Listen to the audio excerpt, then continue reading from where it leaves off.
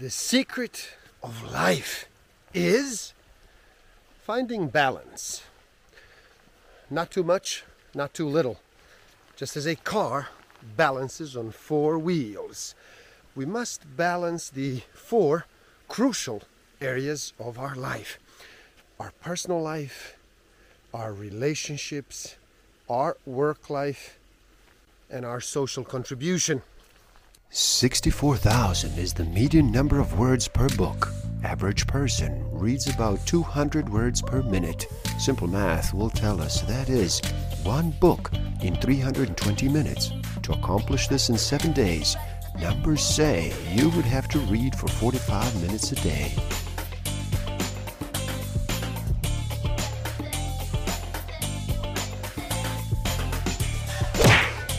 Don't forget to subscribe. Hit that notification button, like, comment, and share.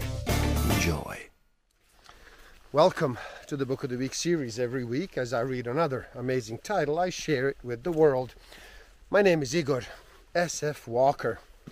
Today we look at life's amazing secrets. How to find balance and purpose in your life. By Gaur Gopal. So, how about you slow down and relax? Reduce all that noise for just a bit. Make that choice and then decide to listen. In this video, we look at what it means to feel peaceful. What areas of life we must balance. We look at positivity and negativity. We are reminded of hierarchy of connections. Sensitivity and forgiveness. We are reminded of corrective feedback, injustice and misconceptions around them. We are reminded of spirituality and its importance. So stick around till the end. I will share with you some tools I have been used that will help you tremendously in this game of life. Discover a way to find out what actually motivates you. What innate human need is driving all of your decisions and your behavior. I will share some tools to improve your self-awareness, social awareness, self-management, and relationship management. Feeling peaceful, happy, and content is not about avoiding challenges in our life, but about how we navigate through these challenges to reach the type of life we want to live. Experience is not what happens to a man. It is what a man does with what happens to him. It's how we respond that makes all the difference. Deeper aspect of balance that resides within us is about our attitudes and values. If the external tenets of balance are adjustment and alignment, then the internal ones are attitudes and values. Spirituality, in whatever genuine form of practice, brings purpose to our life and gives us a destination worth going to. We must hold the steering wheel of spirituality tightly and press on. Now, the steering wheel comprises of four pieces. Our spiritual practice, or what is known as sadhana. Our association that we keep, sangha. Our character, sadakar. And our service to God and to others, seva. Our silent presence can be more powerful than a million empty words. We all have two ears and one mouth. The amount we listen and the amount we speak should be done proportionately. Rarely do people want an active solution to their problems before they have been thoroughly heard and understood. People do not care what you know unless they know you care. we all have three things in common. We are all stuck. We all have a journey to complete. And we all have a destination. There's a traffic jam within our minds. And this traffic jam is stopping each one of us from reaching our true potential. Now imagine if we knew how to clear this disruption. No fumes of insecurity causing us to cough. No one honking at us, distracting us from what's important. And plenty of fuel to sustain us so that we can live a life worth living. I'm not saying problems do not exist. But the real problem is that when negativity consumes the mind, not only do we lose the vision to see the beautiful things around us, but also the ability to solve the problems that confront us. We have to train our mind to focus on the positive and then feel empowered to deal with the negative. It's not the happy people who are grateful. It is the grateful people who are happy. When people are suffering, we should not insensitively tell them to be grateful. That would be uncompassionate. Gratitude has many layers to it, so let's understand them thoroughly. Being positive does not mean we neglect the negative. We must constructively deal with negative situations whilst simultaneously focus on the positive. Now, gratitude is a state of being that allows us to see the positive. Even in times of difficulty and sorrow, we actually can feel inner strength when we are grateful for the support of caring friends and family. The only price is commitment and consistency. This is, for example, writing a gratitude log daily, which is based on 3 principles of gratitude. Recognize, remember, and reciprocate. Some things in life are beyond our control. When we are in that situation, we feel overwhelmed as we try everything in our power to control it. But that is useless. Think. Is this in my control? If yes, then you can do something about it. If no, then you cannot do anything about it. Therefore, in both circumstances, why worry? We need to understand the hierarchy of connections. Ultimately, we must connect to something above ourselves, such as God. Now, this can give us the power to spread happiness and joy around the world. There are many ways to connect to God. We may have our own, which is great. And we should go deeper into it. One of the most effective methods that has worked really well for me is meditation. We should deal with each other sensitively. Our attitude towards life affects how we act in our relationships. A gentle answer turns away wrath, but a harsh word stirs up anger. We must be sensitive with our words and with our actions. Being sensitive means to think about how the other person may feel before we actually say or do something. Now, how do we practice being sensitive? We must treat even inanimate objects with consideration and respect. If we do not, then the mentality of insensitivity may become a part of our general attitude. One's instinct or general attitude does not discriminate between things and people. treating things badly can affect our attitude negatively, which may percolate into our relationships. There are many ways to perceive others. Now, we should start choosing the one which magnifies the positive and avoids the negative.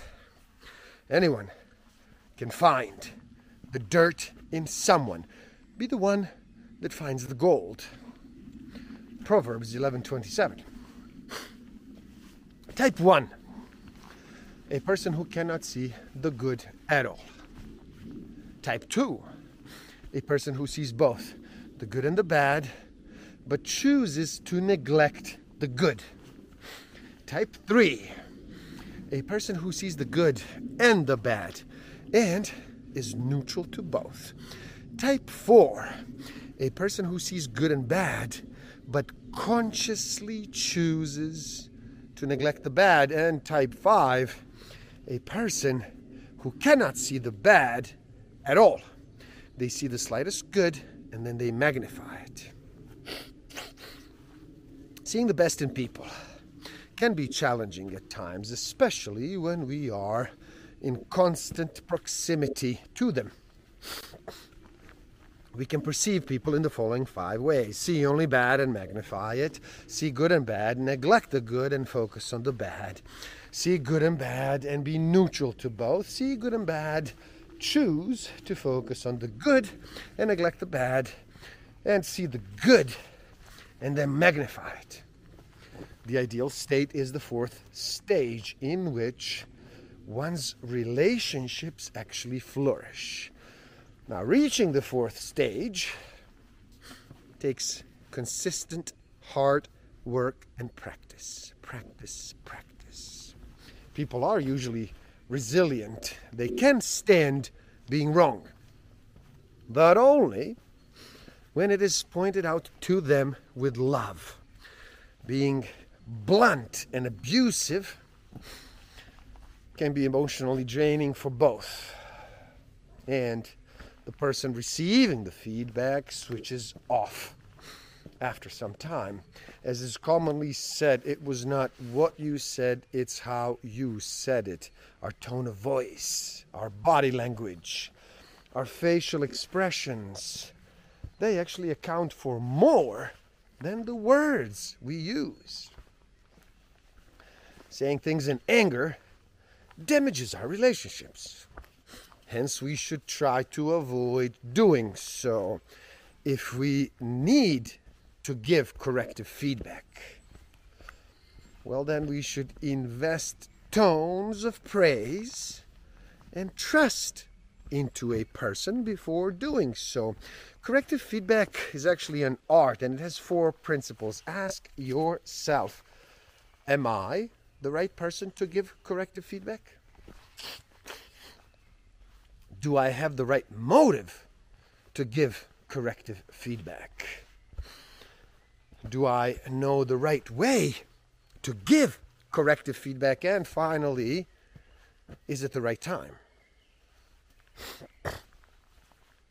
The smooth implementation of these 4 principles takes time, because through giving corrective feedback insensitively has actually become an addictive habit for many.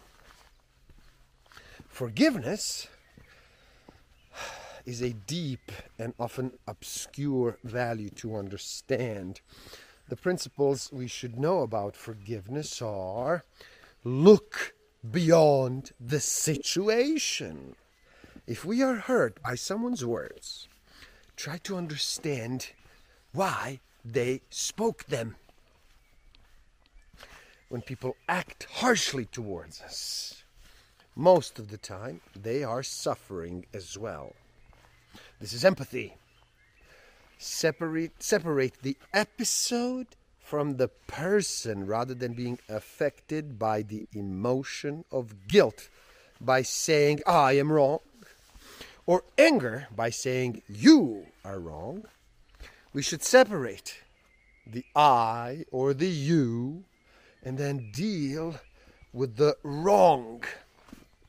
And then higher purpose. Can we forgive based on a higher principle? Justice. On a personal level, we can forgive the person who may have wronged us. But on a societal level, there should be strict justice to create an orderly society. No one should be able to break the law and then get away with it in the name of forgiveness. Watch your thoughts. They turn into words. Watch your words. They turn into actions. Watch your actions. They turn into habits. Watch your habits. They turn into character. And watch your character. It actually turns into your destiny. It all begins with the thought. There are many misconceptions when it comes to being a spiritually minded person and being successful in the world. One is that spirituality kills our ambition and zest to achieve. This is false. Because spirituality just changes our motive to actually achieve. It makes us want to be hugely successful so that we can have the resources to help others. So fight and achieve to help others, but be internally content in your personal life. Another one is that spiritual people get walked over in business because of their values. Though we can make as much money as we do desire and then use it to serve, we should be wary of its potential to distract us from our purpose.